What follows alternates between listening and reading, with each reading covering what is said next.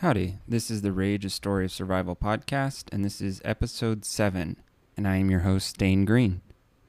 Today we're going to read Chapter 7. Chapter 7. Stephanie. My mind wanders as I stare at the empty street below our apartment. A paleman breaks my concentration when he stumbles into my view.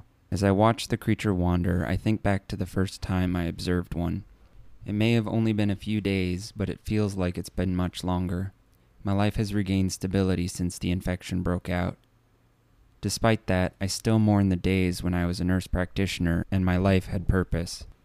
Now, I'm not sure what to do. If we're going to be trapped inside this apartment until we starve to death, I'd rather not have made it here. Survival is not enough for me. My worries once again make me wonder how this disease functions. Aside from the obvious symptoms like the loss of melanin production, blindness, hypersalivation, and insanity, we know nothing about this disease. Nothing in my medical training was anything like this. Whatever this disease is, I'm certain that it's a weaponized virus or bacteria. It's the only thing that makes sense. This disease could have originated in nature, but it seems too refined for that to be the case. As I watch the paleman walk around the corner and out of sight, I decide it's time to go to sleep. My desire is to learn more about this disease so I can know for sure if there's a way to cure it or not. Without an infected patient to examine, though, there is very little I can do. That's why I resolved to go to bed tonight and face the problem of learning more about the disease tomorrow. On the way to the cot my husband built for us, I run across Brian. He nods but refrains from saying anything to me. Part of me still sees Aaron and his friends as children. After hearing everything they've done and been through, I know that's not true. Aaron and his friends have done more to preserve our lives than me, my husband, or the other parents. They are so young, but somehow they're the ones who've taken on the burden of surviving. Part of me rejects their willingness to take responsibility. It should be the job of a parent to protect the child, not the other way around. Yet, I know it's too late to change anything. 7 months ago, Aaron was an adolescent, and I could dictate when he had to be home. Now, forced to grow up, he and his friends are responsible for the lives of 3 families. He's growing up too fast, and I wish I had some way to remove the stress from him. As I walk through the dark rooms of the apartment building, I'm careful to be silent. It takes a few minutes of weaving around the sleeping bodies, but I reach the cot my husband and I share. I find it empty, but I'm not surprised. My husband has always had his obsessions, and now patrolling our home is one of them. While I'm glad he's found something helpful to do, I wish he was around to talk more. I suppose I could always go and find him. Marcus almost never sleeps anymore, and I miss him lying next to me.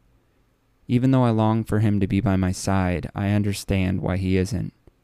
Ever since the power first went out and he sustained his hip injury, he's had a hard time sleeping. He's always been a strong man who didn't balk at pain. Even now, I'm the only one who knows about his hip. In all honesty, he's lucky to be as functional as he is. It might be painful, but he can still walk. He'll never run again without surgery to correct his hip, but it should remain stable if he's careful with it. Thoughts blaze through my mind as I lie on my back and try to fall asleep. My consciousness drifts and I dream of my life before the power went out. When my eyes open in the morning, my dreams fade, and I forget them like they are a distant memory. I turn to see what disturbed my sleep, and I see my son Aaron sitting next to my cot. He looks like he's about to try waking me up. Willing my grogginess away, I sit up. "Good morning, Aaron. Did you need something?" Aaron jumps, startled, but recovers. "Morning, Mom, and yes, I do need something." My son starts talking and catches me up on everything. His plan to gather everyone together and ask for help is good. As we wake up, my daughters and I talk about what needs to be done and help us survive in the apartments. Thinking back to last night, I remember my desire to learn more about the creatures. I decide that meeting will be a good opportunity to speak about it, so I try to imagine the best things to say. My mind is so busy during the gathering that I don't hear much of what's said. When the chance to bring forward anything else comes up, I take it. As I speak, I look at everyone. I'm not surprised to see horror and shock in many of the adults' faces. The younger members of our group surprise me when I see curiosity and even desire to help in their faces. When the gathering ends, I look around for someone to come forward and help me. Jason said he would help, but he hasn't come over to me yet. As everyone starts to leave the gathering room, I start to lose hope, thinking that Jason's family has prevented him from helping. Before I decide to leave, Jason walks up to me, followed shortly by Alexis. Relief floods me when Jason fulfills his promise to help, and I realize that his parents aren't preventing him from keeping his word. With his and Alexis's help, I should be able to move my study forward significantly. My best case scenario would be learning what causes the disease today. I'd also like to learn how to avoid and cure it. As the two volunteers walk towards me, I'd contemplate the ramifications of any discovery for our small community. Hey, sorry to make you wait. I had to, talk to my family. Anyway, what can I do to help you learn more about the Palemen? Before answering, I look at Alexis to see if she has anything to say. After I see that she's going to remain silent, I think about what the best thing for them to do is. To study a Palemen, I'll need one, so my choice is easy. Well, I say, all I need from you two is a live Palemen. Without one, I can't study what causes their symptoms. If you're willing to capture one, I'd be very grateful. Also, if you wanted to continue helping me after it's captured, I'd appreciate it. The work might be more difficult, and I can't promise that you won't be exposed to the disease. Also, since it involves blood and tissue samples, it might be a little gory. So if you don't think you can handle it, I understand. Jason looks at me, and I can see pain in his eyes. He may hate the disease, but I don't think he wants to see anything or anyone suffer more than he has to. I'd be glad to help capture one for you, but I don't think I can help you past that. I nod and tell him I understand. After the formalities, Jason tells me his plan to capture one of the infected, and I agree with it. With his task assigned, Jason leaves to fulfill it. Alexis surprises me by staying behind. Before I can ask her what she wants, she speaks. I understand that you need a patient to examine, but Jason can take care of it himself. What I want is to help you in another way. Having only one person to treat wounds is foolish. My hope is to learn from you, and I want to start today. Alexis is speaking to me so frankly it catches me off guard. She's not wrong. Having two people who can take care of our group's medical needs would be smart. Seeing no reason not to train her, I decide that I will. Okay, I'll teach you what I know. You need to understand, though, that it won't be easy. It took me years to learn what I know as a nurse. The best approach would be to teach you how to deal with trauma and wounds, then move on to other fields if possible. If I'm going to train you, we'll need some supplies. The supplies I need to examine our patient and the supplies to train you should be in the same place. Alexis looks at me, and I can tell that she's glad I agree. Smiling, I continue. You need to come with me to the high school. There should be some equipment in one of the labs. Since you went to the school, I figured you could lead me to the right lab.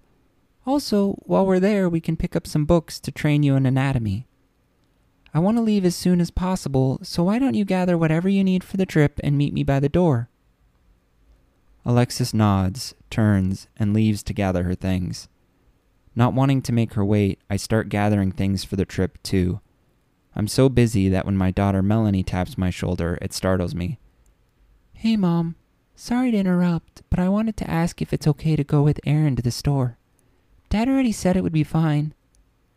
At first, I'm hesitant, but I force myself to remember that things are different now. A few months ago, I would have been upset if Melanie asked to do something this dangerous. Now I realize that danger is a part of our lives. Despite what I know, I have to let her go.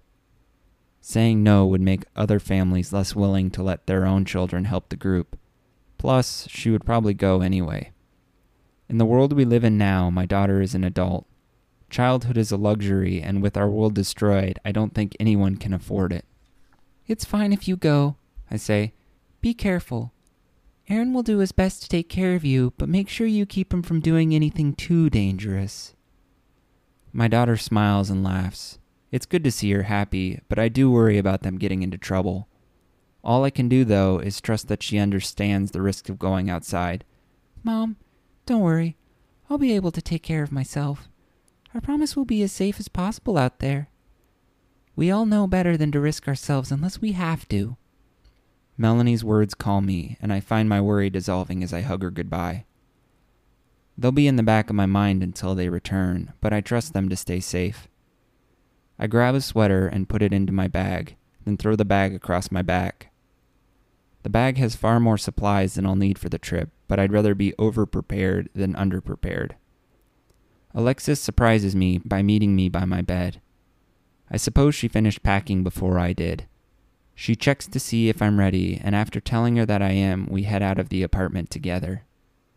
We walk through our now empty town, and as we do, I look at the vacant windows and abandoned streets, trying to ignore the bodies. It's only been a little while, and already the town has decayed so much. Without people to maintain it, how much longer will it last? The water towers won't hold forever, so I make a mental note to set up some rain traps on the roof this week. Silencing my mind, I focus on making it through our abandoned city. We managed to make it to the school unmolested by any palemen. After climbing through a broken window, Alexis takes the lead and guides me to what I presume will be the chemistry lab. As we go through the halls, I remember my own time in high school, and I feel a pang of guilt and pain. My children will never again go to school. There's no way they can have an easy, safe life anymore. Alexis stops and points to a door. "The lab is through these doors," she whispers, "but there's a paleman in there." Making my way to the door, I look through the glass that's at the top. Inside the classroom, I see several microscopes and books we could use. There's also a paleman standing by an open window. He seems to be static and almost calm. When I look at him, it's almost as if he's watching something outside in the field across from the classroom. Since the paleman appears still, I decide it's worth the risk of going inside. Putting my finger to my mouth, I signal Alexis to be silent, and she nods. We open the door and sneak through. Weaving my way through the lab, I head to the nearest microscope. Before leaving the apartments, I told Alexis her priority would be finding anatomy, chemistry, and if she could, pharmacology textbooks. So she heads towards a bookcase. When I reach the microscope, I examine it. As I look over it, I see that it's a manual microscope, not a digital one. This is what I need. I pick the tool off the table and place it into my bag. Realizing I'll also need clean slides for the microscope, I look around for some more and find a small box full of them under the table.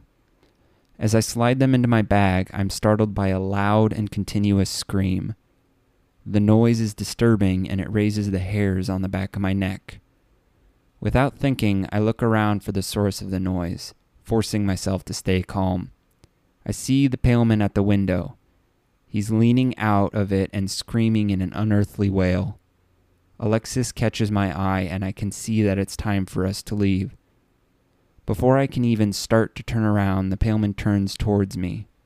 His face has a sickening smile on it and blood drips from the corner of his mouth. As I watch in horror, the previously empty field across from the school starts to fill with palemen.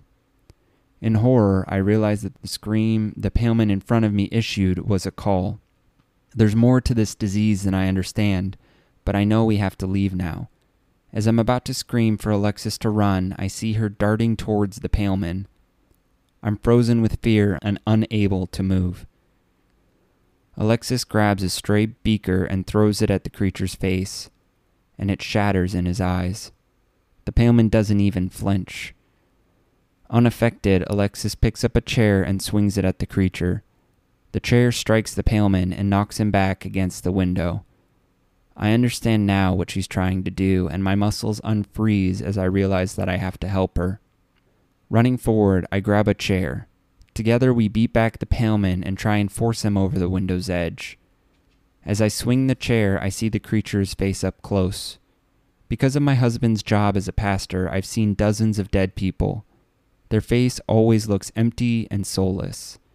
As I stare into the crazed eyes of the man in front of me, I recognize a look of death.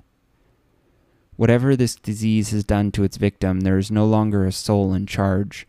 Only pure madness remains, and it terrifies me. Tears fall from my eyes as I swing desperately to kill the creature in front of me. Finally, Alexis connects and the creature stumbles back and loses its balance. Time slows as I watch it fall. Its eyes meet mine as it hits the ground. The beast's head hits the ground last, and it cracks open. All I can do is stand and look at the dead man. I should feel guilty for what I've done, but all I can feel is relief that it's dead. Alexis pulls me from my shock when she shakes me and screams, "We need to go now!" My gaze shifts to the outside of the school. The formerly empty field and the schoolyard now have dozens of palemen. Alexis looks at me and I nod, pulling myself together. We run from the room and through the school halls.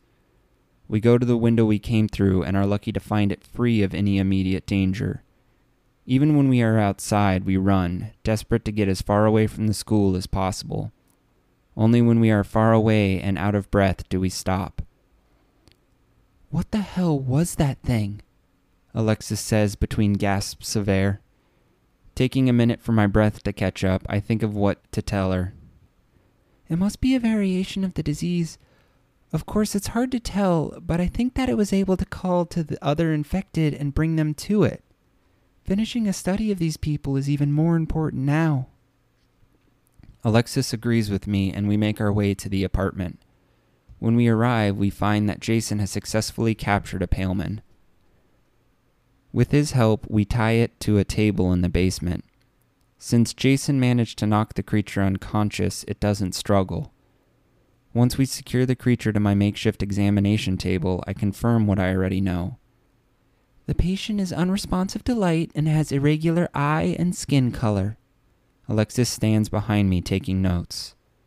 "Without better machinery, I can only guess that the skin and eyes are affected by a melanin deficiency.